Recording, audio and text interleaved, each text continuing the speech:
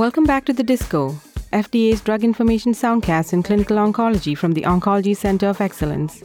We are based in Silver Spring, Maryland, and during our soundcast, we discuss recent FDA approvals of cancer drugs and therapies. We hope this information will help you in better understanding these approvals and how new drugs and therapies are benefiting patients.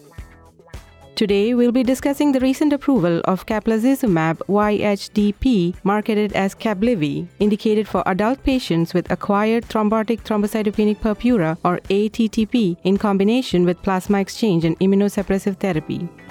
I'm Dr. Abhi Nair, a medical oncologist at FDA, and I'm joined by my colleague, Dr. Sanjeev Bala, also a medical oncologist and clinical team leader at the Oncology Center of Excellence here at the FDA. Hi, everyone. Thanks for joining us. We've gotten some emails and tweets, so thanks for your interest in the D.I.S.C.O. Please keep them coming and let us know what else you'd like to hear about from the OCE. Acquired thrombotic thrombocytopenic purpura, or aTTP, is a rare disease with an incidence of about 3 cases per million adults per year. aTTP is a thrombotic microangiopathy, a disease of excessive clotting in small vessels. It's caused by inhibitory autoantibodies against ADAMTS13, a protease that cleaves von Willebrand factor.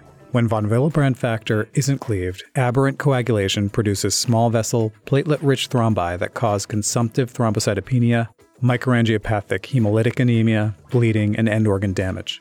Sanjeev, what has been the standard of care for patients with aTTP? Abhi, until now, there were no FDA-approved drugs for the treatment of aTTP. In clinical practice, the treatment for aTTP includes daily plasma exchange therapy until the patient's platelet counts have returned to baseline, and there is no further evidence of microangiopathic hemolytic anemia and end organ damage. For patients who don't respond to daily plasma exchange, or for those whose initial disease presentation is considered severe, that is, when ADAMTS13 activity levels remain below 10%, corticosteroids are generally added to the daily plasma exchange. Other treatments have included off-label use of rituximab and sometimes additional immunosuppressive agents such as cyclophosphamide, vincristine, or cyclosporin. A high proportion of patients, anywhere from 15 to 20%, have a recurrence of the disease when plasma exchange is stopped. Caplacizumab is an injectable humanized bivalent anti-von Willebrand factor antibody fragment that consists of 2 identical building blocks linked by 3 alanine residues. Caplacizumab is indicated for the treatment of adult patients with acquired thrombotic thrombocytopenic purpura in combination with plasma exchange and immunosuppressive therapy. It's administered as an 11 mg intravenous infusion prior to the first plasma exchange, and then an 11 mg subcutaneous dose after each daily plasma exchange and for 30 days after the plasma exchange period has been completed. If after the initial treatment course, signs of persistent underlying disease such as suppressed ADAMTS13 activity levels remain present, treatment may be extended for a maximum of 28 additional days. Caplacizumab received regular approval for this indication. The drug also received orphan drug designation and fast track designation from FDA. Abhi, tell us about the trial design. Sure, Sanjeev. Caplacizumab was evaluated in the Hercules trial, a double-blind trial in 145 patients with aTTP who were treated with a single caplacizumab 11 mg bolus intravenous injection or placebo prior to the first plasma exchange. This was followed by caplacizumab 11 mg administered daily subcutaneously or placebo after completion of plasma exchange for the duration of the plasma exchange period and for 30 days thereafter. If after the initial treatment course, signs of persistent underlying disease such as suppressed ADAMTS13 activity levels remain present, treatment was extended for 7-day intervals for a maximum of 28 days. So, Abhi, patients in both groups received plasma exchange and immunosuppressive therapy. That's right, Sanjeev. Patients were stratified according to the severity of neurological involvement, Glasgow Coma Scale scores less than or equal to 12 or 13 to 15. Patients with sepsis, infection with E. coli 0157, atypical hemolytic uremic syndrome, disseminated intravascular coagulation, or congenital thrombotic thrombocytopenic purpura were not eligible for enrollment. What were the endpoints used for this approval? The primary endpoint of the study was time to platelet response, defined by platelet counts greater than or equal to 150,000 per microliter and cessation of daily plasma exchange within 5 days of satisfying the platelet threshold. A key secondary endpoint was a composite of the proportion of patients with aTTP-related death, recurrence of aTTP, or at least one treatment-emergent major thromboembolic event. The median time to platelet count response was 2.7 days in the caplacizumab treatment group compared to 2.9 days in the placebo treatment group.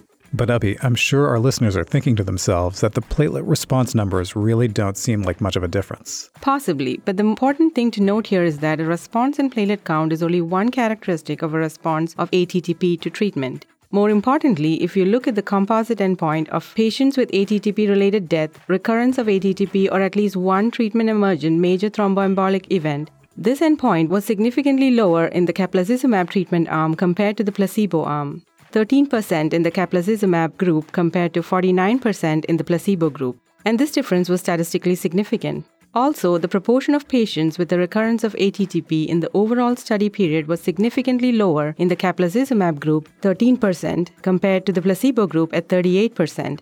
Again, a statistically significant and clinically meaningful difference. Those are significant efficacy findings. Let's look at the safety of this new drug. What were the main safety signals observed? The safety of caplacizumab was evaluated among 106 patients with aTTP who received at least one dose of caplacizumab in the Hercules trial or in the supportive phase 2 Titan trial. The most frequently reported adverse events, more than 15% incidence, were epistaxis, headache, and gingival bleeding. 7 patients who received caplacizumab had an adverse reaction leading to study drug discontinuation. None of the adverse reactions leading to discontinuation were reported in more than 1% of patients. Overall, bleeding adverse events were reported in 59% of patients in the caplacizumab treatment arm and 43% of patients in the placebo arm. Serious bleeding adverse reactions included epistaxis in 4% of patients and subarachnoid hemorrhage in 2% of patients. Sanjeev, the prescribing information for caplacizumab includes a warning to advise healthcare providers and patients about the risk of severe bleeding. Abhi, it's interesting that although caplacizumab acts in aTTP by improving platelet counts, it also increases the risk of bleeding, likely due to its mechanism of action of interfering with von Willebrand factor and platelet adhesion.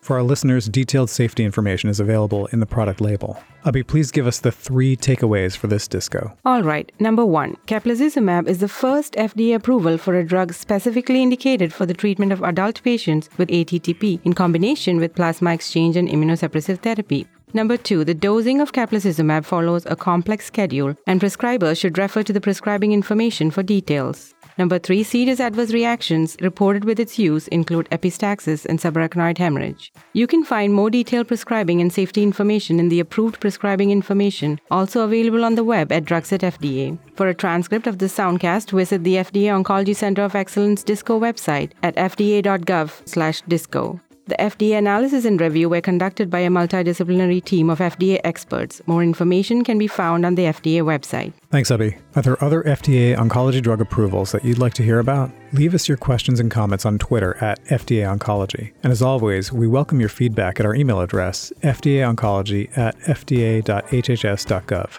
I'm Sanjeev Bala. Thanks for tuning into the D.I.S.C.O today. And until next time at the D.I.S.C.O, I'm Abhi Nair.